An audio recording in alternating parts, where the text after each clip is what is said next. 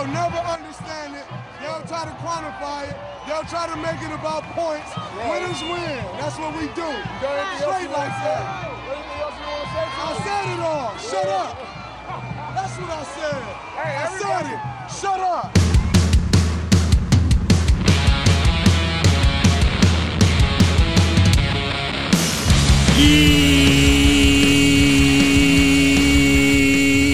Yeah, Jesus, don't do that after a weekend of boozing. Fuck. Really passed out. Woo! Anyway, this is NBA Australia. Hang on. It is Tuesday, June 21st. It's gonna be May. June 21. The day after my birthday. 1 year older, not any wiser. The NBA Finals are done. The season's done, skis. Your Golden State Warriors are your NBA champions again. And I'm your host, James Clements. I'm a writer sometimes for whomstever wants to pay me that sweet, sweet folding stuff. Got to pay for these renos somehow. Here in Larry Armour Studios, freeze my nuts off. On the other side of this here iPad, we've got Lakers fan Tim joining the show today to talk about, I don't know, a bunch of stuff. Kyrie, Kenny Atkinson. We're going to wrap the finals. I just want to wrap my head around the finals a little bit more. Talk it all out. What I didn't get to talk out on Friday. We'll also sort of cover off some of the off-season gunk draft. Some big questions like, hey, is Steph a top 10 player, Tim? That's going to be fun. And the big sort of off-season questions, I think, that'll dominate the storylines for a bit. So let's bloody well get into it. Bit of a choppy, fun, dumb one for you today. Before we do like the draft preview on Thursday and then the draft show on Friday. So look, there you go. We'll get you completely covered here at NBA Australia. Let's get into it. Episode 837. Let's go.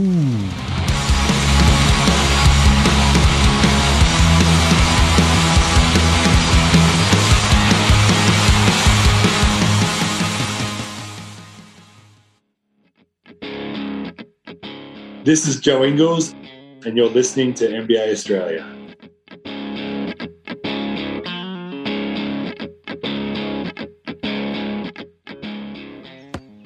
Watch out for the Shaq attack. Oh, you better watch out for the Shaq attack or the Charles Barkley attack if you're Jason Tatum. Tatum catching strays on an NHL broadcast during the fucking Stanley Cup Finals. You love to see it. That's a turnover. That's a Jason Tatum turnover. All right, Charles. That's brutal, but funny. Right. I'm going to start today's show the way we start every show here at NBA Australia with the daily whip around. Yeah, we are. Kenny Atkinson, Tim. He did a backflip. He took the job in Charlotte and then went, actually, that fucking sucks, so I'm out. 8 days later. 8 days later after they agreed to terms. Didn't sign the contract. 100% ghosted them clearly. Because apparently Charlotte were blindsided. And we're also waiting for the paperwork to come back signed. And then he actually just went, go shove your job up your ass, you idiots. And fucked off. Stayed in Golden State, Tim. I love it. What do you reckon? It's pretty juicy. Happy birthday, by the way. Thanks, bud. But the way that Kenny just sort of gave the Hornets the old rope-a-dope, my favourite, though, was how apparently they sat down and had one last chat and then decided it was in both their best interests that he walk away. AKA MJ talked some shit, I feel. But yeah, Kenny was gone. It feels like the reports have now come out. He's got 2 teenage kids. They love the Bay Area. What do you reckon? Was it just a high from winning? Or is there some juicy hot goss here? Like, was LaMelo... Did he talk to LaMelo and just didn't vibe the call? Something happened, right? You don't meet Michael Jordan, come up with a deal. I don't know who announced it or if that was just a shams thing or if that's been leaked by the Hornets or whatever. Because that's embarrassing. I don't think it's... Something must have happened, right? You don't just go, I feel good because we won the championship and want to stay.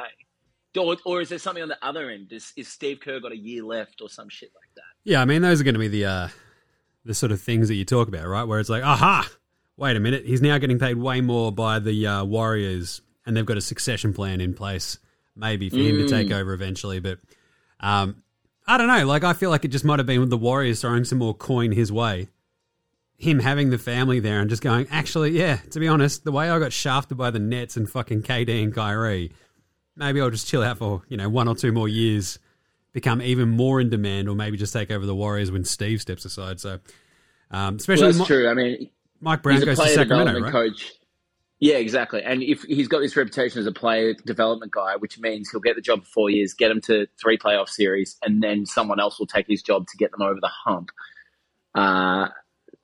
Yeah, that's a lot of disruption because he'll never be put in the title higher position. Not until he wins one, I guess. Yeah. But I did feel like that was like the best spot for Kenny though, right? Like a young team, fun one. It sort of felt like the next step from those old Nets where there's like a lot of potential. They're very young. You can develop them still some more, take them to the next level, but who knows? But at the same time, if Mike D'Antoni ends up with that gig, I'm fucking stoked either way. Anyway. Same. He will turn LaMelo into a freak show. You thought James Harden in, Houston was pretty good. Give me some fucking LaMelo with Mike D. I love it. Love it. Me too. Kyrie, I enjoyed this. This one broke overnight. Probably the most predictable of things, right? Kyrie Irving and the Nets are at impasse in conversations about his future in Brooklyn, clearing the way for the 7-time All-Star to consider the open market. Lakers and Knicks expected to emerge among potential... The Lakers and Knicks, neither of whom have any cap space whatsoever. I just love it. It's just like chumming the water to the fucking morons of the internet. Oh, we can get Kyrie! Yep. But my instant thought on this, Tim, was there was another follow-up. I think Shams came out later and said that Kyrie wants to stay with KD in the Nets. But the talks with the Nets official have led to serious opening for him to hit the open market, though. We'll see how we go. And then Stephen A. Smith came out with the tidbit that Kyrie would have his own practices after Steve Nash finished his at Nets practices, which is, I don't know. Let's all just, say the quiet part out loud. We all know that Kyrie is just a massive fuckwit, right? Like, it's pretty clear, pretty simple. Here we go. There was a great moment in the Warriors sort of wrap-up when... I think it was Nick Friedel, right, from ESPN. He's like, the big difference between the Warriors and the Nets was that Wiggins didn't want to get vaccinated, but did it anyway. And now he's a champion, and Kyrie didn't, and fuck their season. You're like, to be fair, you're not wrong, but at the same time, that's not the only difference between the Warriors and the Nets. But Kyrie, I mean, the question's going to be, who could be fucked, Tim? Who could be fucked? Who could be fucked doing what? Dealing with Kyrie. Just dealing with that fuckhead. Oh, no, I love him. But no, nothing. He's starting with the Nets. It's stage 1 of negotiations, and it's all tactical. And the Lakers and Knicks, that's nothing. So what I love, though, is that as a casual, it will never happen in a million years, but just the idea of trading Westbrook for Kyrie and reuniting OKC and Cleveland teams is just so delicious. It would just be the greatest thing that's ever happened. Literally my first thought. So the squid woke up at I don't know, just before 6. My tummy hurts. I think I need to do a poo. And you're like, this is exactly what I need before 6 a.m. Jesus. And then I see the notifications on the phone. And I'm like, can we just get a Kyrie and Beal deal and just make that done? Beal and KD are buds from a million years ago. Give Kyrie his own stupid fucking team in DC. He can become a lobbyist or whatever the fuck he wants to do. He doesn't want to. Doesn't want to play basketball. Who cares? He can spend his time fucking pitching Joe. Who gives a shit? Anyway, you're right. I mean, Tim, you are a big proponent of the art of the deal. So, you're the one who's all about deal making. So this checks out. I think this is all negotiation. My point from the entire start has been look, they'll fuck around. They'll lowball him. Then they'll sort of realize that Kevin is going to be like, hey, just pay him his fucking money and then go, yes, Kevin, and do the thing. So, yes. Otherwise, he's not going anywhere. John Collins feels like everything is just basically shuffling him out at the door of Atlanta, which is pretty interesting. And same with Clint Capella, which is an interesting move as well. So I don't know about you, Tim, but DeAndre Ayton in Atlanta feels like a pretty good vibe, doesn't it? It seems like it's already done. That's exactly why these bigs in Atlanta, as good as they are out the door. But I would not like to lose both and replace them with DeAndre. That's not enough. They've still got Gallinari and I don't know, DeAndre Hunter who can play up, obviously, but There's also talk of Capella and the Wolves, where they go, maybe we can put Capella next to Big Carl Anthony Towns, the big cat. That frees him up to play point guard full time. He can just stay outside the 3-point line as the best shooting big of all time, according to me. I mean, it's not to make sense, but I don't know. There's nothing really sort of going on at the moment. Anyway, that's basically, I don't know, most of the news. The Kenny Atkinson backflip was pretty cool because this has happened in the NFL just recently. Josh McDaniels took the Indy gig and then told him to fuck off, which was great because it's the Indianapolis Colts, one of the Patriots' most hooted of rivals. And it doesn't really happen in the NBA, though, where a coach actually, agrees to terms and then backflips. But here we are. Kind of like it. Finals wrap, Tim. Finals wrap of the 2022 NBA Finals. Finals. Can't be fucked playing the music this time. What did you think? The Warriors win. We've just had the parade today. Draymond out there being quite vociferous. The Steph Night thing has become a thing. We've got T-shirts. Clay lost his cap on his boat on the way to the parade, which is amazing. So he wore his captain's cap the entire time. He also took out a chick like he was fucking just like bull rushed her. It was amazing. But Draymond, he's out there. What are you gonna tell the haters? It's like, shut up. It's like, I think in the wash up, Tim, out of all this, it feels like the Warriors feel like they're much more put upon than they actually are. Like, no one is shitting on the Warriors, really. Like, all this stuff about, everyone said Steph was washed up, he won't win anymore. Only fucking morons said that. Kendrick Perkins. Like, what are we doing? It's kind of weird that they're just sort of this weird persecuted bunch where it's like, you've run the NBA for the last decade, you fucking idiots. Just pump the brakes, but at the same time, I also fucking love it because go off, King. Like, you won. Do your fucking thing. I mean, they're probably the most likable dynasty ever. It's the same as Jordan, right? Jordan feeling slighted from stuff. What are you talking about? He was the most adored person on the planet while he was playing.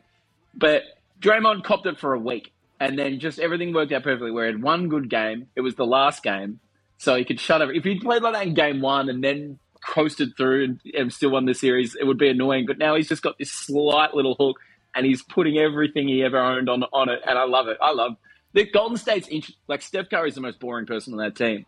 Draymond and Clay are two of the best personalities in the NBA, so it's hard not to get on board with. They don't need to take their shirt off on the parade to catch our attention. They can just be their beautiful, weird selves, clothed. And it's just, they're a good team to win. I couldn't be bothered listening to Tatum or Brown. Certainly not Marcus Smart if Boston have won. So, and, I have a Boston hatred buried within. But it's classic player bullshit. No one really thinks anything about Golden State negatively. Although I do think they pinched a title. Which one do you think they pinched? This one? This one? Yeah. It's funny because I think at the start of the season, it's before even Clay got back, it's like, oh shit, they're back. They're the favourites again. And we all thought that they were going to win unless, the Nets got it together. That was pre-James trade. Then they had their injuries and then everything came back together at the right time. But within that, I don't know. The East Coast beat themselves up. We lost Middleton. The Nets never netted fully. And then, I don't think Phoenix would have beat them, but we never got to see that. Well, Lakers shat themselves. Yeah. Kawhi's out. I just think they sort of slipped through the cracks this year. There's a tiny opening, and they fucking took it. The Middleton injury is the biggest thing for me still, I think. I think the Bucks are the title winners if Middleton's healthy. Like, I think they run over the top of the Warriors even. Even the Suns, like, it sort of slipped under the radar again. It's like, also, they all had COVID. And you're like, okay. Yes. It's like, all right. I know that you don't want to lean on too much of that shit, but the way the Suns were playing most of the year and then the way the Suns played in those last, 4 Dallas games? Wasn't the same. Bit funky. So they did, look, they nabbed one, but at the same time, they were the best team in the finals. It was a weird and wild and fucking wacky playoff thing, right? The weird slog of the conference finals where the Warriors smash Dallas. We get just a fucking knockdown bullshit drag out Miami-Boston series that, for all the drama, didn't feel fun to watch, like, at all. Like, it was brutal, but the second round kicked ass. The first round was really fun. The play-in tournament was great. Remember that? That was like 2 months ago. Fucking hell. But we come out of it. I think the right team won because my overall vibe of that final series was literally that Boston, the turnovers, the defensive breakdowns, they got beaten by a better team. They might have been running on fumes, but at the same time, you got two young superstars. Like, this is the older fucking team over here that's winning and beating you. Like, no excuses, I think. And the execution is the thing that gets me the most, I think, because I feel like Boston were probably the more talented-ish kind of team, right? Like with a still limited Clay versus Tatum and Brown. On balance, probably the Celtics get it, but just the turnovers, the act like you've been there before, sort of come out of it just going, well, yeah, the Warriors deserve to win it. And they had executed, kicked their ass. The Celtics played scared, and away we go. Like, the 6 games of the finals, all over 10 points at the end, no real close ones. It felt like whoever won specific quarters, the pivotal quarters, or a pivotal game 4 where, Steph just goes ham, like, that sort of swung the series. It wasn't just like a point here or there per quarter. It was like, we're going to, box out the first 2 quarters and we'll see how we go. And then someone's going to throw a fucking haymaker and it's going to land or it doesn't. So, but 2 things before we just talk about the Celtics and the Warriors themselves to wrap it all up. Massive set of stories, I think, the Warriors, Tim. 1 before KD, 2 with KD, 1 after. Like, that means you've done it with Harrison Barnes in the KD spot. You've done it with Andrew Wiggins in the KD spot. I love it. I love it because people are, you can't use that to shit on KD. It's like, no, yes, I can. Yes, I fucking can. Because it now feels like KD's just basically stolen, he's glommed onto 2 titles, which has been one of my vibes the entire time. And it just makes it even easier to make that argument now, which just fucking delights me. Imagine if Wade and Bosch won one with the Heat. I mean, Bosch got blood clots or whatever the hell happened to him. But imagine that. Like, it would just impact everything. And it just cements Steph, Clay, Draymond, even though Clay and Draymond weren't that big a factor. Well, certainly not what they have been in the past. It just cements everything for them because the argument will be that they earned 1, bought 2. And now you have to celebrate that culture, that coaching, and roster management and ability to pay tax and all the other bits and pieces around them, not just the fact they got KD at the right time. Yeah. Love it. And so you mentioned the word dynasty. Everyone's losing their mind when they use the phrase dynasty. They're a dynasty, aren't they? They've won 4 and 8. They won 3 and 4. Like, the fact that I think we might have had, so when we had Jason Kadee on and Sean Bruce, I think both times we talked about this, the simple fact that in 2015, this team was in the NBA Finals and won, and it's now 2022, and at no real point in the last 8-10 years have you been able to talk about NBA basketball without sort of going, hey, Steph Curry, that's pretty fun. What's going on there? The Warriors, like, that's a dynasty. And I don't know, how do you feel about the Spurs and their 5 titles? Do they count? It's the Tim Duncan Spurs, right? It's basically 20 years of domination. Or at least, not so much domination, but always being in the conversation, even as boring as the Spurs might be. With all due respect, to quote Mark Jackson to the Spurs fans out there, and the big booty ladies of San Antonio themselves.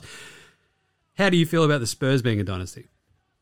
The Spurs is the weirdest one because of the spread. And, Golden State had these 2 years off, but they weren't beaten, like, they weren't overtaken. Like, there wasn't a new team in town that sort of took the mantle or anything like that. They like, circumstances prevented them from being what they've been. But the Spurs were consistently good, but then not good enough the whole time. So I don't know. Like, the Spurs is celebrated already for a different reason. Like, they are they were a long-term, always in the mixes. So they're very unique. So it's hard to compare them to this. This is much more like the Bulls. Yep. This is much more like the Lakers. I guess the Lakers, not quite. The 80s Lakers, not quite. It's a little bit different. But no one ever came and took the title from them. They just were interrupted for a minute and came back. Well, whereas the Spurs weren't always the best. Yeah. Someone was better than them in the years they didn't make it. And they never won back-to-back, which is like that sort of hallmark of like you actually legitimately dominated, that kind of thing.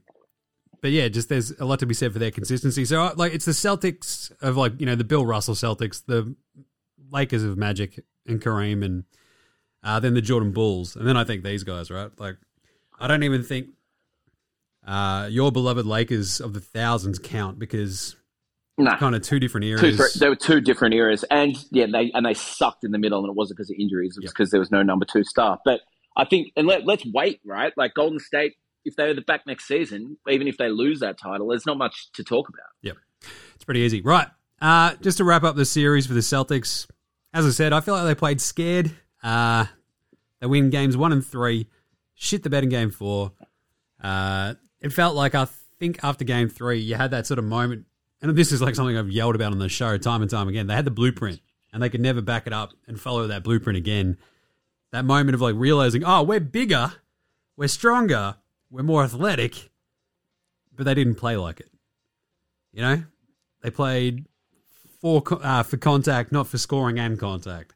Was there a Celtics player, Tim, that played above what we might expected in this series? I think maybe Time Lord for me was the only one who probably outperformed expectation. Like even Jaylen Brown, for how he was pretty good in game 6, obviously, but Patchy. All that fucking series, the turnovers. It's like there's a dude who can't dribble more than 3 times or like dribble drive without giving the other team the ball.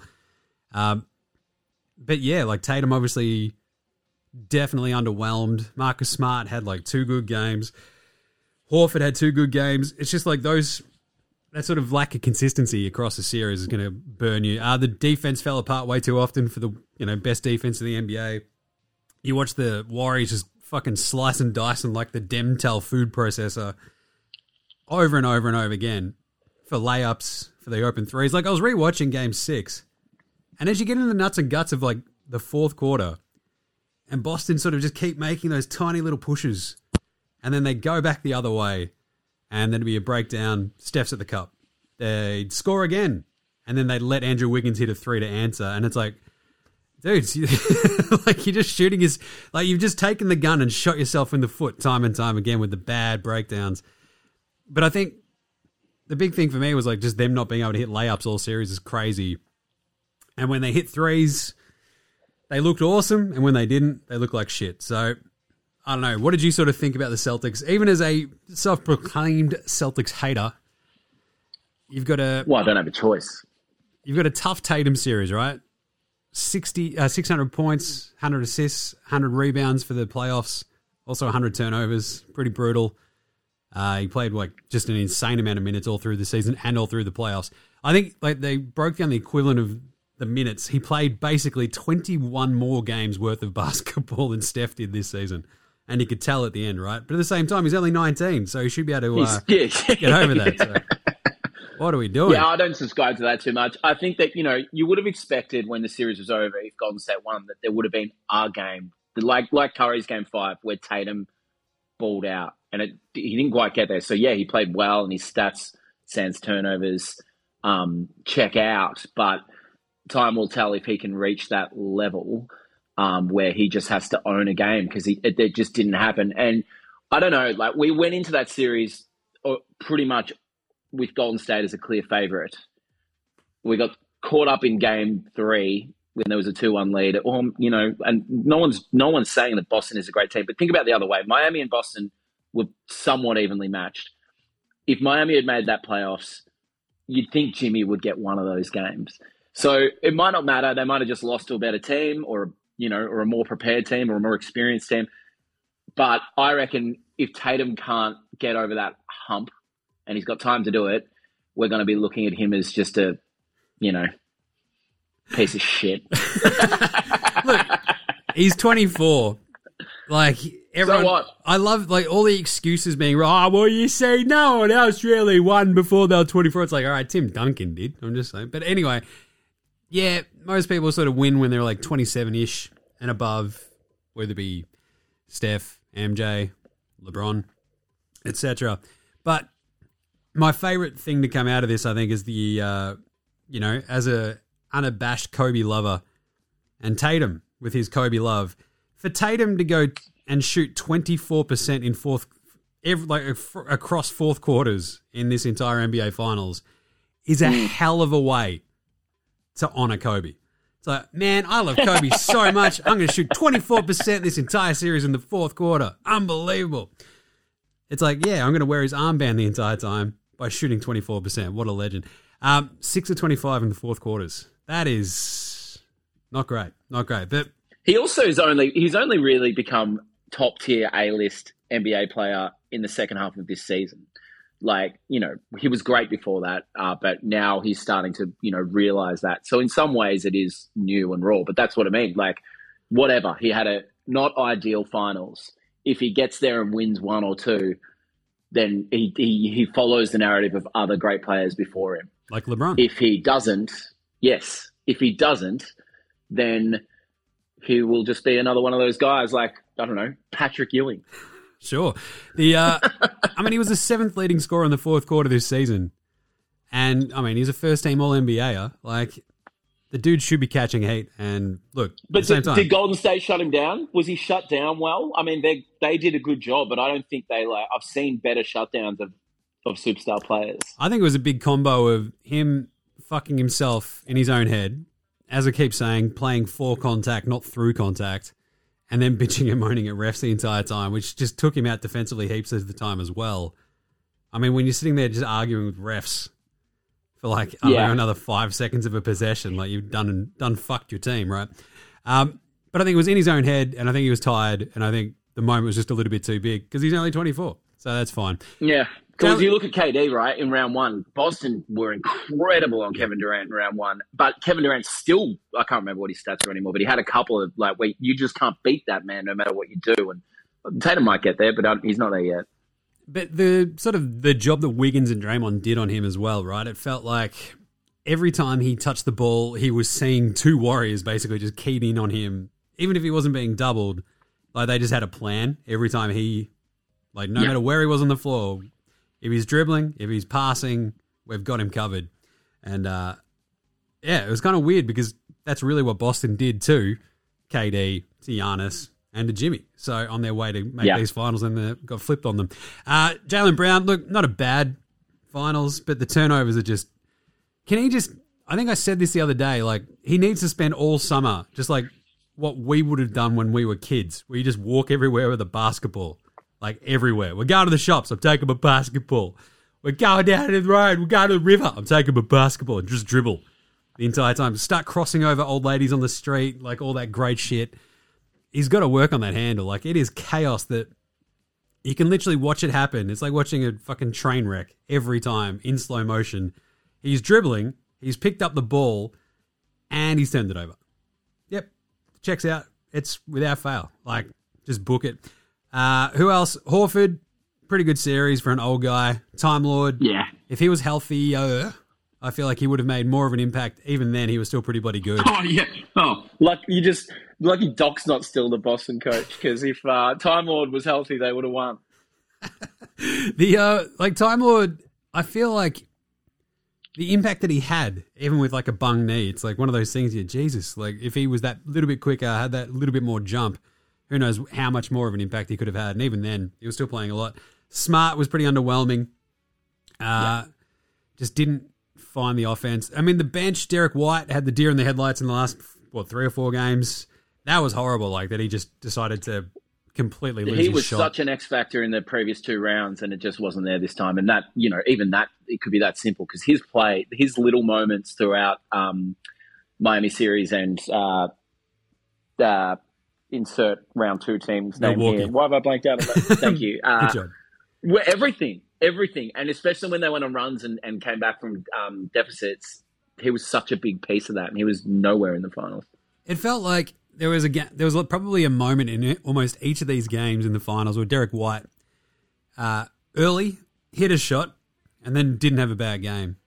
But if he missed one of those first 2 shots, it was just like, you're cooked. Yeah. Cooked. Absolutely cooked. The 2 threes that he missed in game 4, absolutely brutal. And then obviously Grant Williams off the bench. I mean, the dude who shot 18 times in game 7 against Milwaukee. shot 10 threes this entire finals. 10. That's just scared. Oh, I can't shoot. I'm afraid. Peyton Pritchard. Was brutal. That game where he hit the 7 threes or whatever was fucking bullshit. That was an anomaly. It was. Now that became the expectation. It's not the expectation, but I mean, it was all the way through his playoffs and stuff, right? So he has essentially these weird games where obviously, they're just going to leave him open because it's like the lesser of all the evils that they could face. But in terms of like the games throughout the playoffs where the sort of correlation of him shooting more than 5 times and them winning is pretty fucking high. And he's the Cedric Maxwell of the modern Celtics. Sure, that's a fucking pull. But there was a big game in, I think, game 2, Milwaukee, where he scored a shit ton, and then in game 7. And like literally, as soon as you score, like he hits more than, or attempts more than 5 shots really in a game, they win. And the amount of times he did that in the Warriors series, it was literally once, and they won. So I'm not saying correlation or causation. I'm just saying it. But really, the summation, I think, of this is their defense, as good as it was, still had some holes, and the Warriors are good enough to poke holes in it. And I think, as I said earlier, the thing that frustrates me most about basketball sometimes is when teams don't live up to their talent, or at least you can see the talent there, and the fight just goes out of them a little bit, and you're like, you're not living up to it. Whether it be inexperience, whatever, but their inability to run like a coherent offense against the Warriors was obviously their undoing. The turnovers time and time again. We all know the 16-plus turnovers and you lose the game stat. But not being able to hit layups fucking blew my mind all series. Like, they couldn't, whereas the Warriors could. And the whinging and the moaning. Like, bitching and moaning at the refs who are not getting calls is like, shut up. Like, Steph averaged, I think, the most amount of points in a finals ever with, like, the least amount of free throws. So it's going both ways. Anyway, I mean, it sort of leads us to the Warriors, Tim. I feel like the thing we hit on, I think, on Friday's show was the Warriors played like they knew what to do. The Celtics play like they're being told what to do, you know? And that's experience, right? So we've been in this moment before. We know what to do. We'll just do it. And it's like you don't have that level of maybe that level of caution or that level of hesitation where you're like, what am I meant to do? Oh, fuck. The Warriors just kind of knew. So I don't know. Points of difference for me. The experience, that was huge. They had executed every time. Like the third quarter Warriors thing was chaos. But then the way they just fucking smashed them in the fourth quarters down the stretch in those last 3 games was amazing. The defense, Gary Payton II, he was awesome. The mitten, I fucking love the mitten. Only the 5th father-son duo ever to both have rings. And their contributions to both of those rings have just been off. Miami would never have won without their 13th man, Gary Payton. That 06 team had so many glom-ons for that ring, I tell you that much. Alonzo Mourning, Gary Payton, fucking hell. Antoine Walker won one, I think, that year, didn't he? With the Yep. No, he was starting, though. He was starting at least. But either way, like the defense is amazing. And I think that's like we're going to lose it in like the Steph incredible performance all series, apart from what, game 4? Yeah, but 5. 5. He wasn't. Oh, game 4 was his good game. What are you saying? Yeah, game 4 was the good one. Yeah, he rips off the massive game in Boston and then has the shit game in game 5 and then bounces back and smashes. I don't think he played badly in game 5. I actually thought he played pretty well in game 5. He just missed all of his 3. Yeah, 0-9, right? In the game 5, yeah. And like the way he sort of just put the boot on the throat in game 4 was just fucking incredible. And just he had that perfect sort of Steph series, right? Where there were just those flashes of like, oh, this is a run where we're going to fuck you up. Guess what? I'm Steph Curry. His layups as well, though, just the contortion around the rim. Again, as I said, like rewatching game 6, there's like 3 layups in that game where you're like, fucking hell, like no one on Boston has hit a layup like that for like since game 3, like at all. Like it's chaos.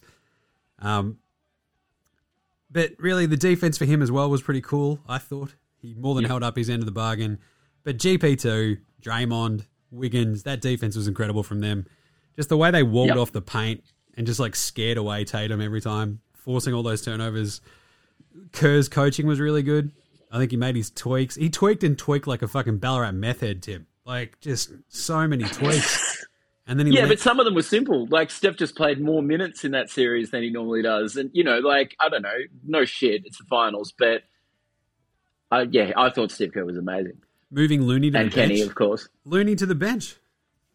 And obviously, we're all going to talk about pulling Draymond in the fourth of game 3 or 4, game 4, for a long time. Clay was a masterstroke. It was one of those ones where you're like, yeah, just stop hurting us and we'll be all right. And then he gets back in and they pull it off. Clay was pretty solid. He got better as this series went on, which is kind of weird. Yeah. But also sort of makes sense. I guess you're still recuperating. But Wiggins was like the revelation for me, right? Like trusting Andrew Wiggins.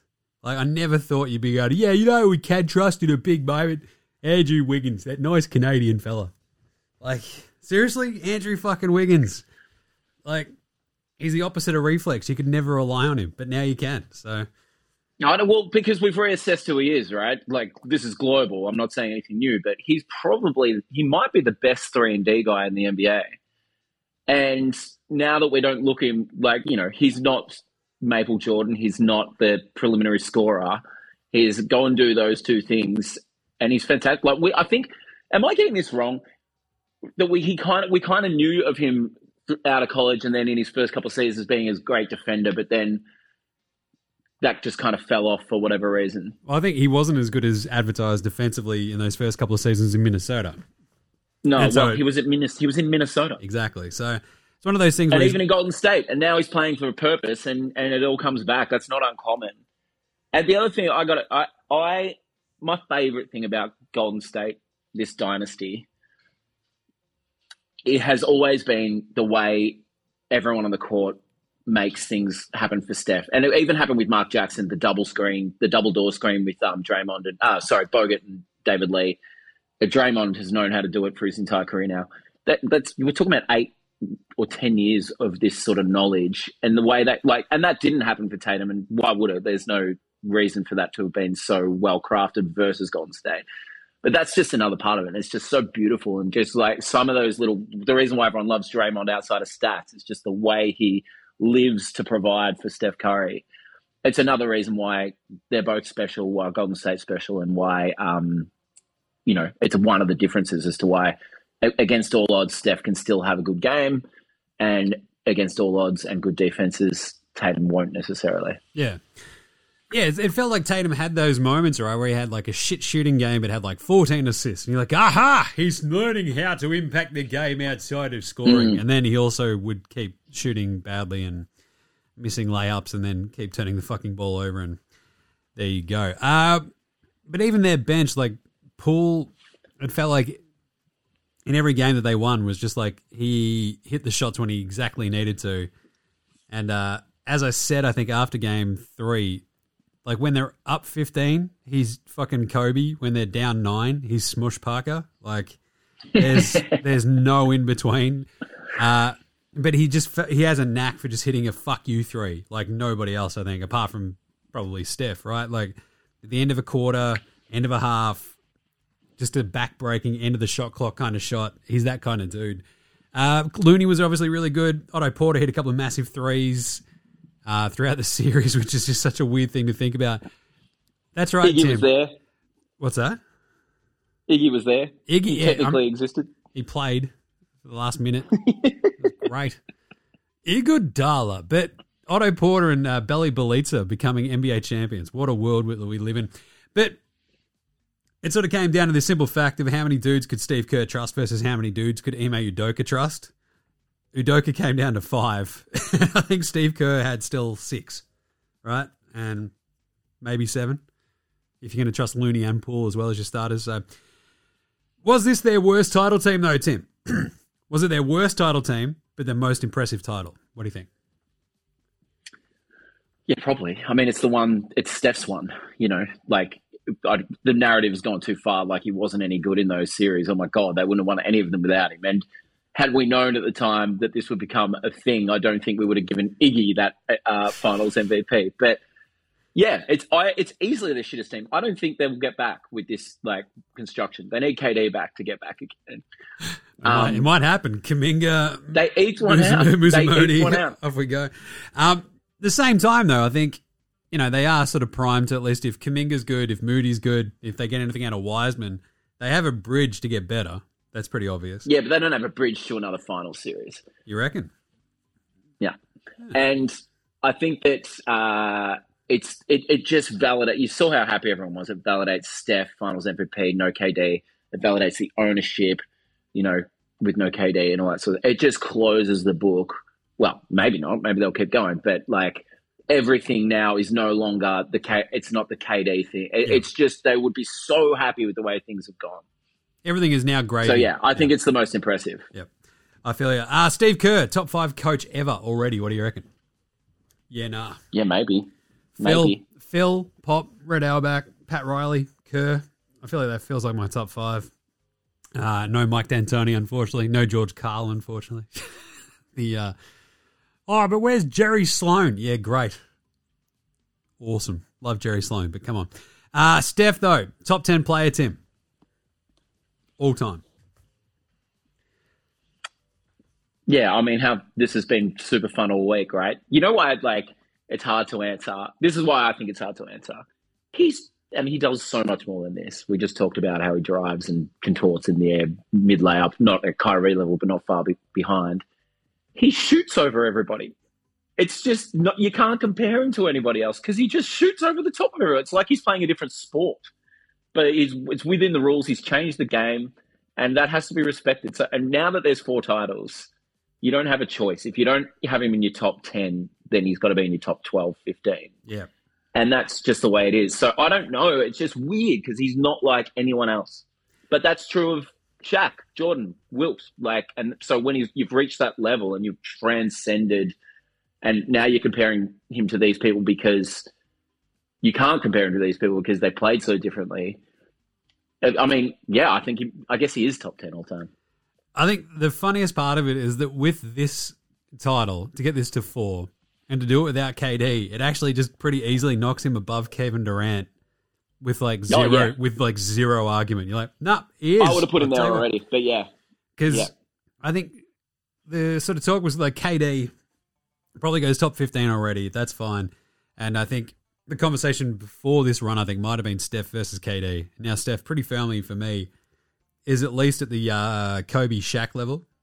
And probably, I think this might have been the list on Friday's show, like MJ, LeBron, Kareem, Magic, Russell, or Bird, depending on how you're feeling, Duncan, Wilt, Steph at 9, Kobe at 10, Shaq at 11, which I don't feel great about, KD at 12, Hakeem 13, Moses 14, and Jerry West 15, Oscar Robertson maybe 15, I don't know. But that's like my sort of 16 where you sort of land in whatever order you want to put them. But yeah, for me, like the Steph, Kobe, Shaq convo is kind of fun. So Kobe has 5, but Shaq's the best player on 2 of those. And arguably, I say Pau Gasol wins the 2010 title for them with Kobe winning a bullshit Finals MVP. So really, he's got the 5 titles, but he's the best player on 1.5, maybe 2.5 if you want to count. What was his amazing final series, like 02, 03? Fuck, one of them. No, 02. 03.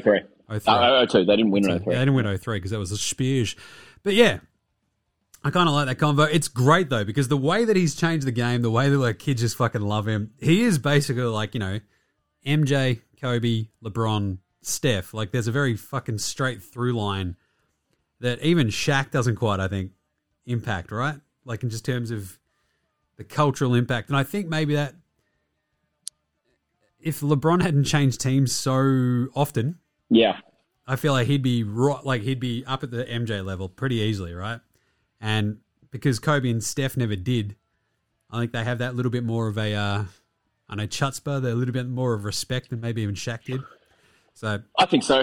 I mean, LeBron's better than Steph Curry, but even when you look at, they've both got 4 titles and say, well, yeah, but I don't know. There's something about Steph staying at the same team that has a bit more punch to it, I think. And, we'll see. We'll see if he's done. Like, he had a pretty good year. He won All-Star MVP, the Magic Johnson Award, and the Finals MVP. Like, he's not, and he's got the most unique game ever in the sense that, can he keep doing this when he's 43? Maybe. Is he going to play with Bronny? Is it going to be a whole other Curry versus Bronny dynasty? Kobe's a funny one to me, right? Because you see people put Kobe anywhere from 15th to 4th, 3rd. Yep. And I've never been. I rank him lower, but I think Curry will always float. Curry's going to be polarizing forever because he plays in a different way that almost.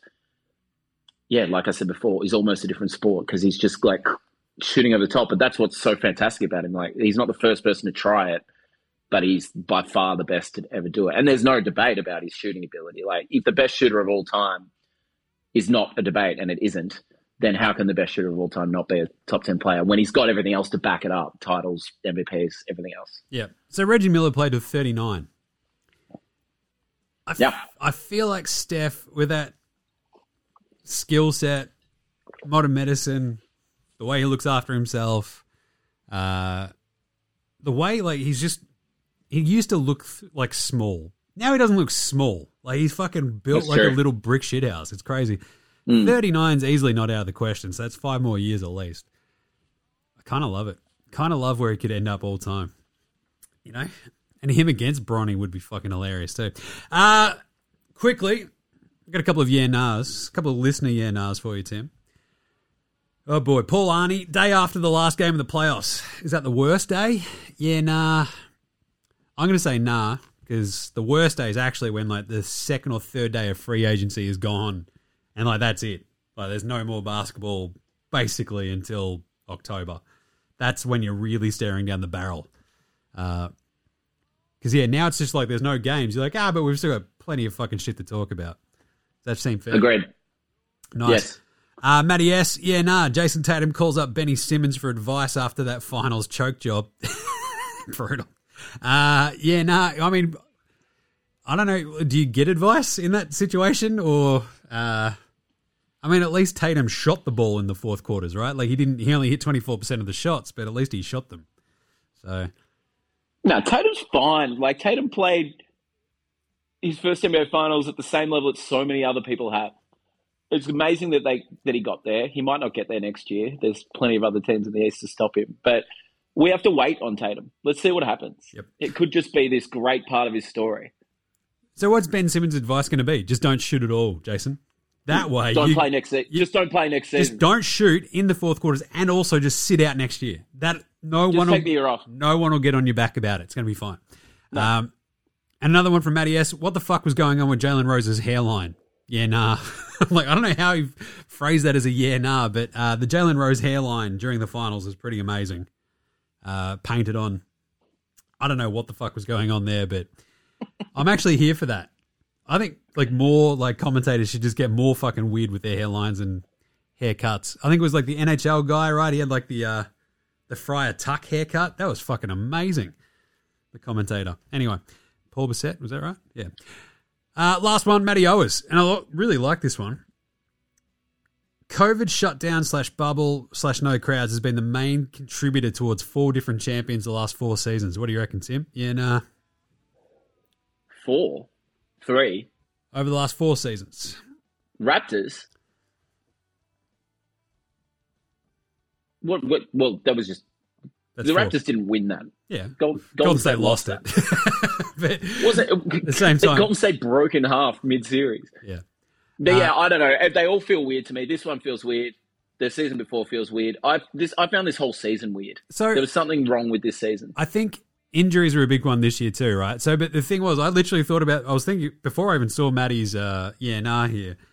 I had that moment. I'm like, we've had 6 different finalists the last 3 years. Like, that's pretty weird. Like, no one who's either won or lost has gotten back the next year, which is pretty bizarre. And like we talk about, obviously, a Warriors dynasty here. And like, we had gone from the Celtics and Warriors playing each other each year, 4 straight years. And then we've gone absolute, just fucking crank up the chaos engine, right? But obviously the COVID stuff, I think it's probably, we might look back at this, Tim, and go, you know what was fucking strange? The part where we stopped the season in the middle, put everybody in a bubble, sprinted to the finish, and then started the next season within a couple of fucking months, and then sprinted to the end of that one. And then in the year after that, after a shortened off-season, guess what? Everybody got fucking hurt. And it was just a fucking weird 3 years. I think that's where we're probably going to land at historically for these 3 years. I think so. And then you compare it to that 78, 9, 80 area with Seattle and Portland all pinched one. It was just like, I think that one was just like in between two eras kind of thing, but maybe that's where we are now. Yeah, ABA, cocaine, and there we go. And, you know, so after the merger, right? Like, yeah, you've got Portland, Washington, Seattle, and then the Lakers, right? It was absolutely chaos then. So I think that's a strange one, and it's a really good one. Last few questions. We always find a way to yank one in all eras. Lakers always find a way to nab one. It's fantastic. Yeah, we haven't even talked about winning time, have we? And how good, you know, the Jerry West portrayal has been. But some off-season questions. That's a separate pod. I cannot do that quickly. I think we'll do that in the off-season. I've got a lot of thoughts. Good. Off-season questions, though. I've got, I think, 7. Kyrie. What do you reckon the fuck happens, Tim? Seriously. Do the Nets... If the Nets look at this and go, "What? We can't really trade Kyrie for something commensurate. We can't get Bradley Beal. We can't get like a package of Zach LaVine and fucking Kobe White and Caruso or something, right? Or Lonzo. Like, do the Nets just go, fuck it, we'll trade KD as well? Like, no. Kyrie is getting a max from Brooklyn, and the only reason it wouldn't be like 4 or 5 year or whatever is if Kyrie didn't want it to be. I do not believe any of this noise. All right, there's too many factors. He's that good, even though he's a nightmare. KD and him are too linked, I think, still, and they already had the massive disruption with James and Ben. It's not. He's playing for Brooklyn. Yep. The thing is, if you're another team, like what other team out there will give him a 3 to 4 year max, just on the open market? Like, really? Oh, I think any team would. Are you serious? Why? They'd be like, well, it seems like he's pretty cool. He's only fucking ruined the last 3 franchises he's been on. And how's he ruined them? Well, I mean, Boston's back in the Boston finals. made the finals, to be fair, but it was not a great taste in the mouth post Kyrie. Gross. Harden, number 2. What the fuck happens there? Does he stay in Philly? Yeah, it looks like there's some, what do we know, but it looks like there's some consensus between both parties around a shorter deal, which benefits Philly. So why wouldn't you? They haven't gotten started. When the trade happened, it was always more about next season than this season because they need time to gel and we need to find out if James is still James, which I think he is. Yeah, we're going to find out if James Harden's completely fucking cooked or not. Like, holy shit. Yeah. He was horrible. Utah. Does Danny do Donnie or does Danny do Rudy? Which one does Danny do? You know, that's easy. They're not. It's Donovan Mitchell is number 1, and Rudy Gobert is an expensive but fantastic number 2. Now they might find out when Rudy's gone, if Rudy ever leaves, that just how integral he is to that system, and he is. But you are not going to win the title without a Donovan Mitchell type, and they're not getting someone else better in Utah. So it's either the status quo and just using the new coach as the shake-up, or Rudy's gone. Donovan's not fucking going anywhere unless he makes it happen. Yeah, that's new Nick, Donovan Mitchell. Speaking of which, the Knicks, you know they're going to do something. What do you reckon they could do? Do they go hammer and tongs after Donnie Mitchell? Do they go hammer and tongs in the draft? Because this is kind of like the weird part, right? The Julius Randle experience is soured dramatically after one awesome year. That's very Nickish. Where they won 1 game in the playoffs. To be fair, that's more than the Nets won this year. So, but at least the Nets made the second round last year. But still, like, it doesn't feel like there's a big sort of Knicks target out there, really, unless it's like Zion or Donnie Mitchell, like a player who would have to make it known that they only want to go to the Knicks and there's like nothing else that they want to do, and they might pull a Ben Simmons. Like, what do you think? Because like I feel like the Knicks have hit a new era of reputation where once upon a time was the splash for whoever, and now it's the medium splash for the medium player. So I'm just looking here, like, you know, Gary Harris and Yusuf Nurkic. There you go. Like they'll get those two in, and they'll be okay for a season. That's the Knicks these days. Oof. Montrez. That once Montrez is out of prison, they'll bring him in for $20 million a year. They'll bust him out of Kentucky prison in a way. Jesus. Zach LaVine, Jalen Brunson, Brad Beal. It's like the three sort of guards that'll set a market or do something. I think this offseason, obviously, up for extensions or new contracts, etc. I feel like there's a little bit of domino sort of effect, right, with those three guys, right? If Brad Beal goes, right, yep, cool. I just want that really max extension from Washington. Please, can I have my money, please? Please, please, please, please. And then maybe it's a sign and trade. Who knows what's going to happen with that. But LaVine, it felt like he was like all on board. And he's like, wait a minute. Oh, maybe I'll go to Portland or something. Brunson, Dallas go and trade for Christian Wood. Feel like they still really need Jalen Brunson. Cuban's got more money than God. Off you go. Oh, I mean, crypto, though, you know, it has tanked him, so. yeah. They can't afford Jalen Brunson. They're going to be paying him in Dogecoin, so, yeah. I don't know. I feel like those three guards sort of changed the complexion of the market at least a little bit. Do you think LaVine goes? Brunson, Brad Beal, what do you think? I don't know. I'm basing this off nothing. I don't think there's going to be a bloodbath of movement this year at a high level. I don't think Zach LaVine goes. I don't think Zach LaVine has the ego that we sometimes paint. Yeah, see, you're looking at me funny, but I think he enjoyed this season with DeMar and enjoyed some success. I'd like to see that run back one more time with a healthy Caruso, who might be the greatest player in the NBA. I don't know. I don't feel like there's a heap of movement. You know, we already know sometimes at this point about certain players, and there just hasn't been any of that this year. Well, I feel like LaVine, though, the way that it sort of heated up in essentially like the last 3 weeks is like a bit of smoke, you know, that kind of vibe of like, hey, yeah, there's going to be a fire there. Suns and Ayton. Apart from that. That's going to happen. That's the other one. I mean, the Suns, you know, you can never trust them to keep a good thing together. They're always going to fuck it up somehow because of old Bobby Sarver. The other question there, though, is like, do you think CP3 sort of looks at this situation and goes, yes, this is where I definitely want to stay now? I think he's in a position now where he can force a trade. Well, what's his contract now? 80 million for 9 years? They had that weird extension, and it was the one where you're like, well, we came to a middle ground of like the 3-year extension, right? So after this year, he essentially had I think it was like the 4-year, 120 million extension, but that's right. I think the last year wasn't guaranteed, I think. And so, yeah, it's like I think he's in Phoenix for one more season, and if that doesn't pan out, he weasels his way somewhere because he's pretty smart with that stuff. Yep. But Phoenix isn't done. Cool. They probably. It seems like Phoenix feels like they can play without DeAndre now, and let's see one more season of Booker and Paul without COVID. That's a goddamn shame because remember the Valley Oop? Like that was such a great moment for Suns and Suns fans. Like, yeah.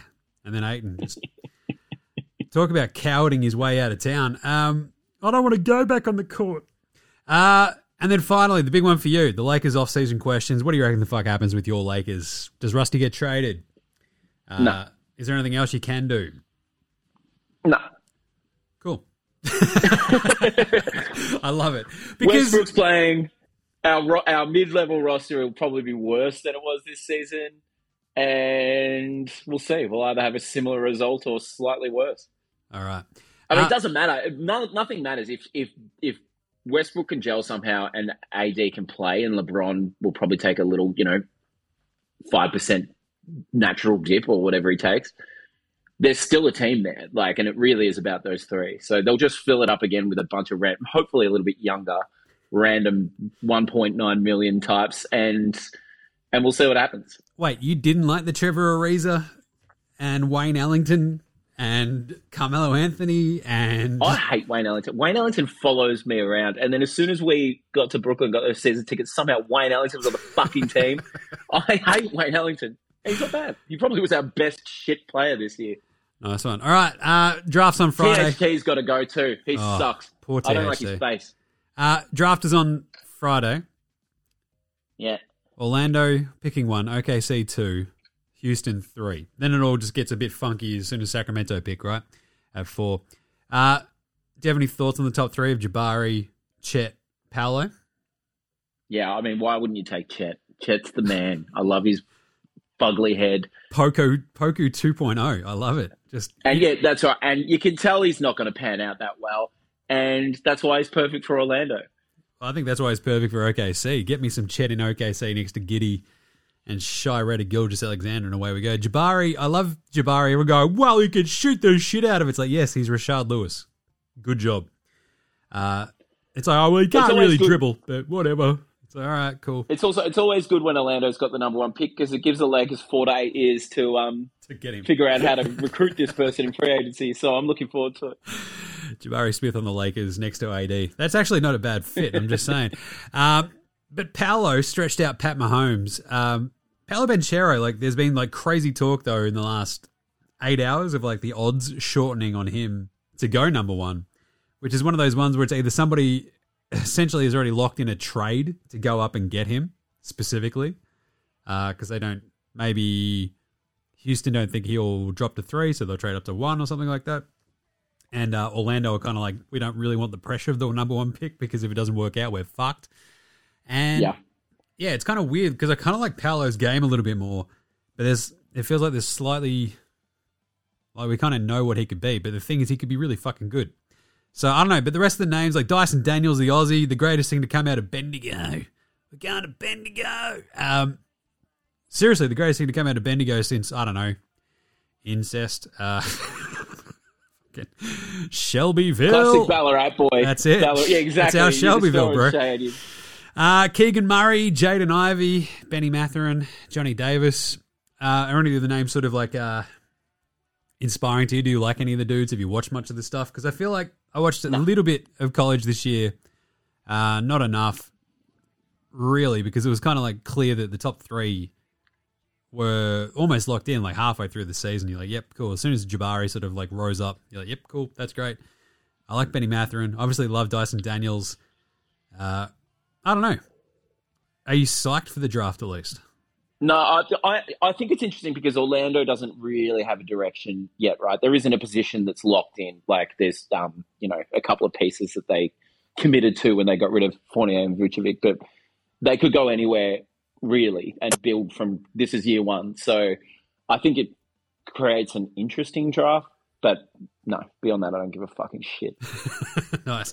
Well, the good thing is that sets us up perfectly for Thursday's show where we'll break it all down for you because that's what we're going to do. Yeah, good. On Thursday. Yeah, I'll call in. It's halfway through the draft. Tim's 18 beers deep. It's 9 in the morning. Let's do it. Either way, all right, we'll wrap that up for today. We'll be back on Thursday, as mentioned. No show tomorrow. We'll just have the NBA straight, the traditional NBA Australia mock draft, where I basically just go through, pick the 30 dudes I like the best, where I want them to go, based on absolutely nothing beyond like that's where I want them to go because I like it. It's very simple and effective, Tim. Just sad that we haven't been able to go to a draft for many a year, because I think speaking of drafts in the past, one was on my birthday, which was fucking gnarly. Getting into fights with Grayson Allen, all the good stuff. But either way, there was also a moment where we had the Game 7 of the NBA Finals in 2016 land on my birthday that I actually watched that game with you in a Brooklyn bar with everybody standing up on the fucking just losing their shit with the block, the Kyrie shot, all the good stuff. So the shot, yep. Amazing stuff. Anyway, so yeah, draft. Can't wait. It's going to be on Friday. We'll do the mock draft Thursday. We'll wrap everything up on Friday for you. In the meantime, make sure you're following NBA Australia on Twitter, Facey IG, all the socials. Buy a fucking t-shirt. I've got to pay for these goddamn Renaults somehow. Get your merch. Check out NFL Australia with myself and Gaz. World Wrestling Australia with Adam. It's over on YouTube. NBAaustralia.com/shop. There you go. Get all your merch. Check us a rating review. Don't be a coward. And big thanks go to From Oslo for the intro and outro song. I ran into the drummer from Oslo yesterday. Not yesterday, the day before. It's fucking great. A big old chat. Also, thanks to Joshua De Laurentiis, Fascinator Goldmines, Ramshackle Army, Iowa, Sex Jedi, Green, and Dozers for the tunes you hear throughout the show. Smash them all on Bandcamp, Triple J and Earth, Facey, Apple Music, Spotify. Have listened to your tunes. Remember, NBA Australia supports Australian bands, so should you. Tim, thank you for jumping on. This is good. Oh, you're very welcome. And I look forward to this time next year when the Milwaukee Bucks hold the title once more. I still swear, Middleton, that might be the biggest sort of thing that just gets underplayed this entire thing, right? Like, it still took Boston 7 games to get past them without Middleton. It's chaos. Giannis is that much better than everyone else at this point. Yep. He's the best player by far. All right, sick. We'll catch you on Thursday, you dickheads. This is NBA Australia saying, look after yourselves, would you? And later, Jose!